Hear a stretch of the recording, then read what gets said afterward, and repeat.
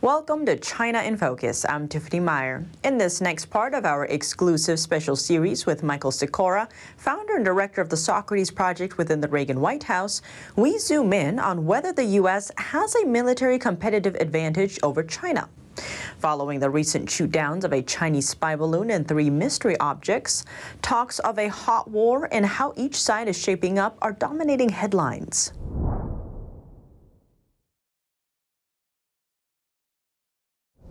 Mike, thank you so much for joining us. Great to have you back on the show. My pleasure, as always. So last time we were talking about the inevitability of a hot war between the U.S. and China, but I'm curious how we got here and how the two countries are stacking up right now. Does one side have a bigger military advantage, for example? That's a good question, and it's a very complex question, okay, as always, right? Because that's one of the things, when it comes to China, it's very, very complex, and that's one of the things that people don't understand. We're used to measuring it in simple terms, and actually that's one of the things that's gotten the United States into problems with China. Okay, as talking just first of all, just from not just from a military, but mainly from a military perspective, over the last several years, DOD and the decision makers have shifted how they've defined competitive advantage. Okay, in terms of, in many cases it's number of ships, or, for example, they don't have any aircraft carriers. We've got several aircraft carriers, so in the oceans we've got the competitive advantage. But then it's like, well, they got an aircraft carrier, so it's not just if they've got an aircraft carrier, it's how many they've got. Well, they've got quite a few now, we're almost matching us, so it's not just that, it's what we've got on the aircraft carrier. That's one of the things about technology strategy, and strategy in general in many cases, is you continue to convince the adversary, reinforce that you're not that much of a threat. And from a U.S. perspective, backing down on what that threat is and redefining it is a way to save face, to stay comfortable, and things like that. Let me give you an example out of the economics, commercial sector, which is very classic of this, and it's classic of how China is operated in this respect, is that General Motors, the U.S. auto manufacturer. If you look at a U.S. auto manufacturer, let's take GM, my family been there 3 generations, the profit levels are significantly greater the higher you go up. So if you look at a very subcompact car, it's a couple percent, okay? You look at a Corvette or a big Cadillac, it's like 10, 15, 20%. And when you look at the accessories, it's a massive markup. So if you look at how the U.S. auto industry lost, it's when foreign players came in and said, you know what, we're just going to produce these small little tin cans, nobody wants them. And GM said, look, if you're dumb enough to produce it, we're smart enough to let you have it, because our profit margins are so little. Okay. But then those little cans become a little more sophisticated and eat up a little more of the market. And GM, of course, and this comes from family history that I know,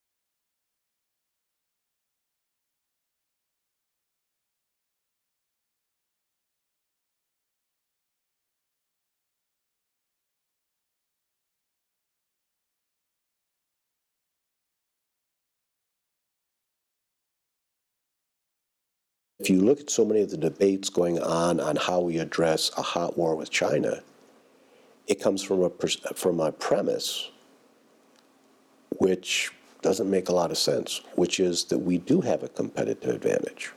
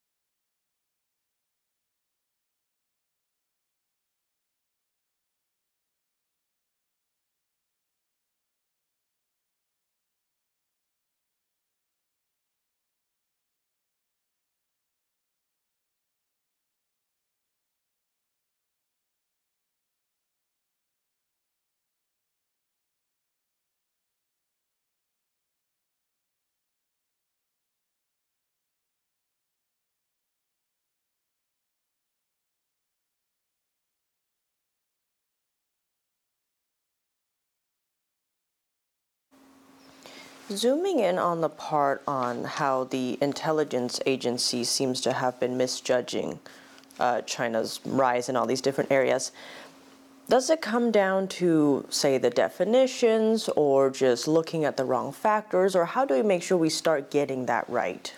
The way the Americans see the way the game is played in competition when it comes to technology is that it is basically an R&D foot race.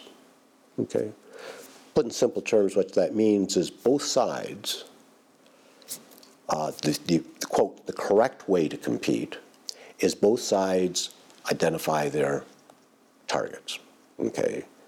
And the Americans say, well, if you're smart, you're going to have the same targets we do because that's what dictates the future competitiveness, right? So the targets are quantum, AI, the big magical ones. And then the way the game is played is that once you've identified the targets, you go to the laboratory, you put the laboratory researchers to work, you give them a lot of money, preferably more money than the other guy, China, and then they put on their blinders and rush to the finish line to get the breakthrough first. Okay? But that's not what China's doing. But yet, if you look at Army Futures Command and things like that, they're from the premise that basically we're in an R&D foot race. He who gets the breakthrough first wins, number one, and the way to get the breakthrough first is spend more money than the other side. So if we spend $1 billion and China spends $1.5 billion, and we're going to increase our money to $2 billion and get to the finish line first. But as we've talked about, China is engaging in a game of worldwide technology, offensive, defensive exploitation chess. So they're exploiting technology in a very fluid, dynamic way. As we talked about, they got 30 years of putting all these paths in place worldwide to acquire the technology they need, to acquire all the other resources they need, and to put the influence in place, okay? So they're playing this very adroit game of technology exploitation chess that they're drawing from everybody worldwide. We're from the premise that basically it's an R&D foot race, and we got to sit here and just, buckle down in the lab a little bit harder, give them a little more money. So if China is drawing from everybody in the world, offensively and defensively, which means they can acquire what they need, and they can block us from acquiring what we need, okay, from an ally or something like that, and we're sitting mainly with indigenous development, with a little bit of, maybe we'll talk a little bit with our NATO allies, and their paths include pulling from us, how can we win? Because they're pulling from everybody, including us. We're doing things almost indigenously. So now it comes to the intel community. They're basically estimating from the same premises, that it's an R&D foot race, We look at what the capabilities are, what they should have in 5, 20 years, and it's not that much. But what they're not taking into consideration, they know that China, they've got a little here, they've got a little bit here, but they don't understand and take into consideration this massive chess game that's going on that has its tentacles in every corner of the world. And that's what's enabled them to field an aircraft carrier 5 years sooner than the entire intelligence community estimated they would. That's happened time and time again, because they're looking at the core is R&D. Look at their R&D. Well, they dabble around the edges with a little bit of theft, but it's the core. No. And the other thing is, as we talked about before, theft is a small, small portion of what they do in their acquisition requirement maneuvers. You've got that full range from licensing, gray market, acquisition by law when you go into China, all that full range of ways. But the U.S. intel community will tend to look at, okay, what China does is indigenous development with theft towards the high tech, and that's about it.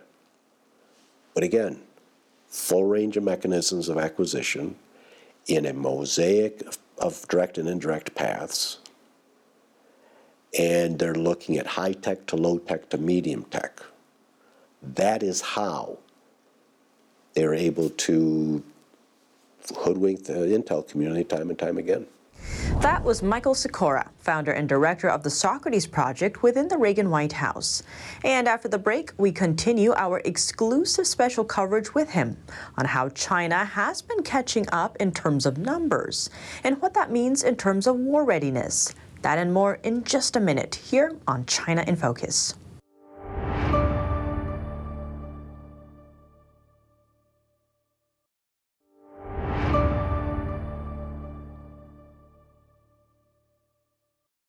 Welcome back to China in Focus. I'm Tiffany Meyer. We continue our exclusive special coverage with Michael Sikora, founder and director of the Socrates Project within the Reagan White House, on how China has been catching up in terms of numbers and what that means in terms of war readiness.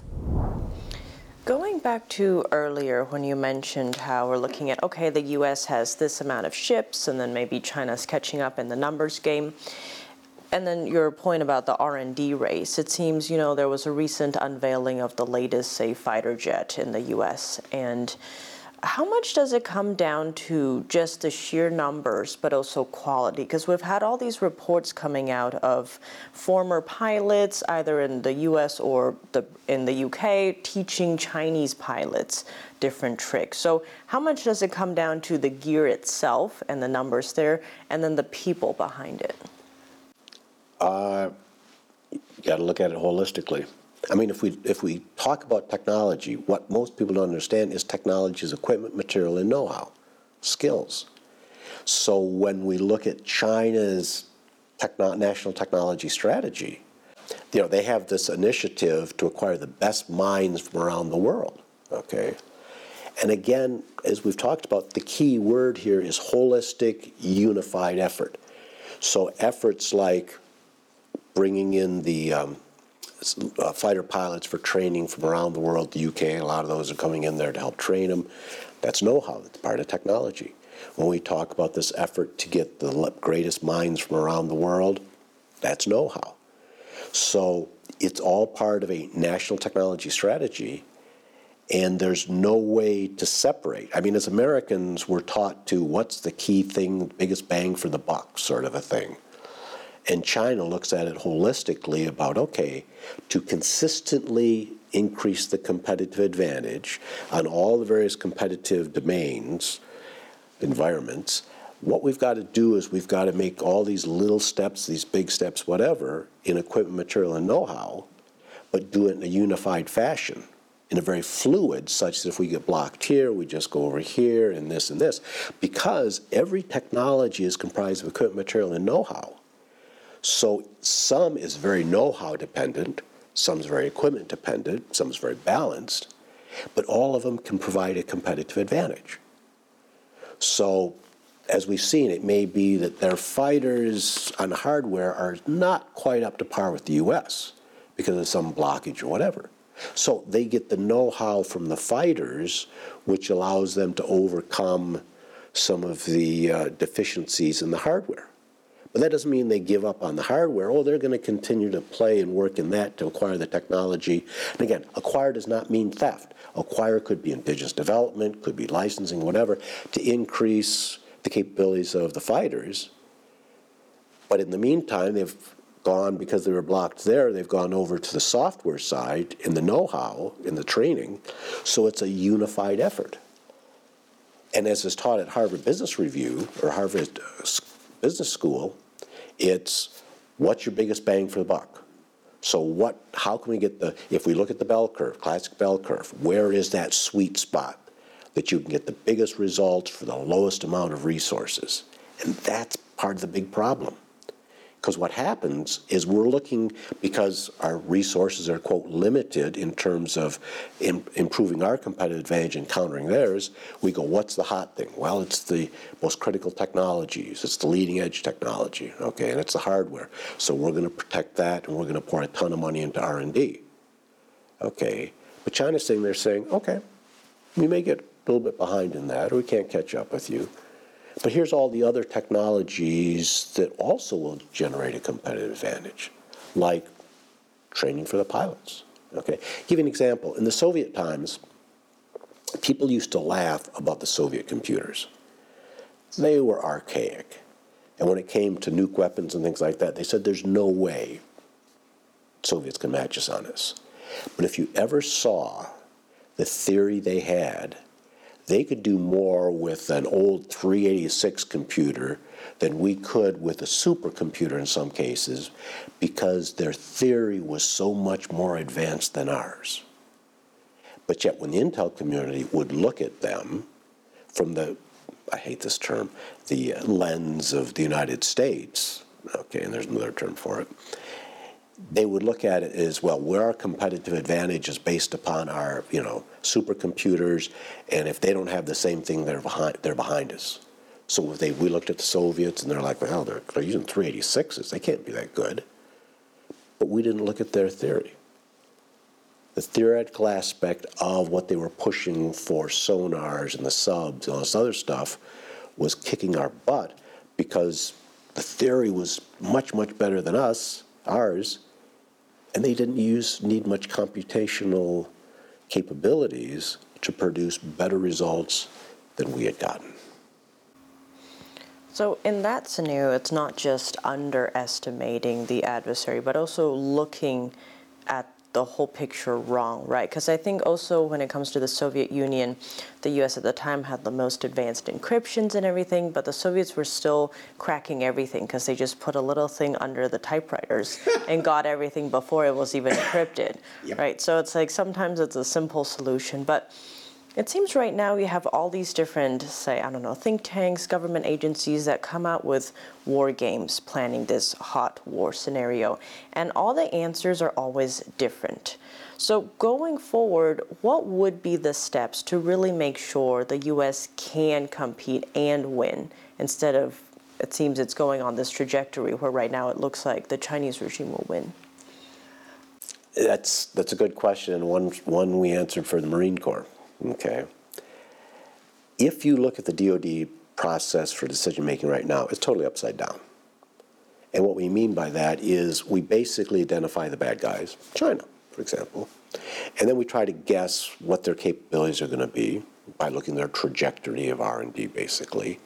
And then we try to come up with a military strategy that's going to beat their military strategy based upon our two assumptions of what our capabilities are going to be. And in many cases, we assume that our capabilities are going to be better and we win at the war games, what have you. Okay. The problem is that's upside down in the sense that the competitive advantage is from the technology space underneath it. Okay. So what basically happens, going back to the U.S. military strategy, is they identify the competitors, they identify what their capabilities are going to be, they identify what technologies they're going to need for the new GWIS systems for this new strategy they came, a military strategy, And then they task the guys in the labs to develop it, and they assume China is developing the same thing, then it goes back to the R&D foot race. Okay? What you have to do is not start with the military wargaming, but start with the technology wargaming. Okay? Where you actually look at it and say, we know not China's national technology strategy, which stretches way beyond the military. It's addressing all competitive environments, economics, the economic, military, terrorism, social, everything else. Okay, so we know what that is.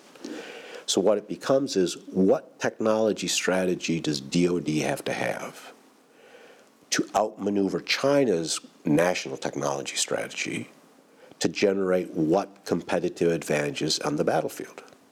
Now, as we know, in Socrates, we determined that China executes their technology-based planning, developing their technology strategy, as a trial and error art. Socrates allows you to do it as a concrete science. What's the difference? As an art, the connection between an action and the exploitation of the technology and the resulting competitive advantage is only vaguely known. That's why the great painters would paint 50 copies of a picture until they got it right and say, now it's correct. Because the connection between the action and the result was only vaguely known. That's why it's trial and error. In a science, it's concrete. F equals ma, force equals mass times acceleration. Okay? That is Socrates. So now we can exploit technology with precision and accuracy. We know exactly, if you do this action, this is the results. If you develop this technology with this capability, will give you this competitive advantage on the battlefield. Okay, so you can exploit technology with unprecedented speed, efficiency, and agility. Where efficiency is, how much cost is it going to cost you to develop that technology or deploy that technology in terms of money, manpower, natural resources. Okay, so what happens is we can develop a technology strategy, DoD technology strategy, which is going to outmaneuver China in the exploitation of the technology. Okay, which means now we are dictating terms to them, because we can exploit it with speed, efficiency, and agility they can't match. So all of a sudden, all they can do is try to react to us.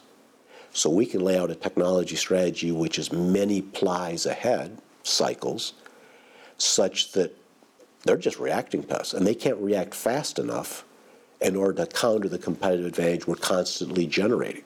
Okay, but here's the other key part to that. We now know, because we have the initiative, that we know in pretty precise and accurate detail what competitive advantage the U.S. warfighter is going to have at what points and times relative to what competitors in what scenarios, going out 5, 10, 20 years. So now what happens is we can develop our military strategy on top of a technology strategy, which gives us a very precise and accurate knowledge of what competitive advantage our warfighter is going to have in which competitive environments at which point in time. Versus the way it is now, high uncertainty, we're guessing at it. The war games, like you said, different parameters, different results, left and right. Okay, that's how we beat China. Well, Mike, thank you so much for joining us. My pleasure as always. That was Michael Sikora, founder and director of the Socrates Project within the Reagan White House. Now that we've covered U.S. military competitiveness and readiness, be sure to tune in next week for the next part in this exclusive special series, where we'll tackle the topic of a hot war with China and whether or not we're ready for it. Thanks for watching China in Focus. I'm Tiffany Meyer. See you soon.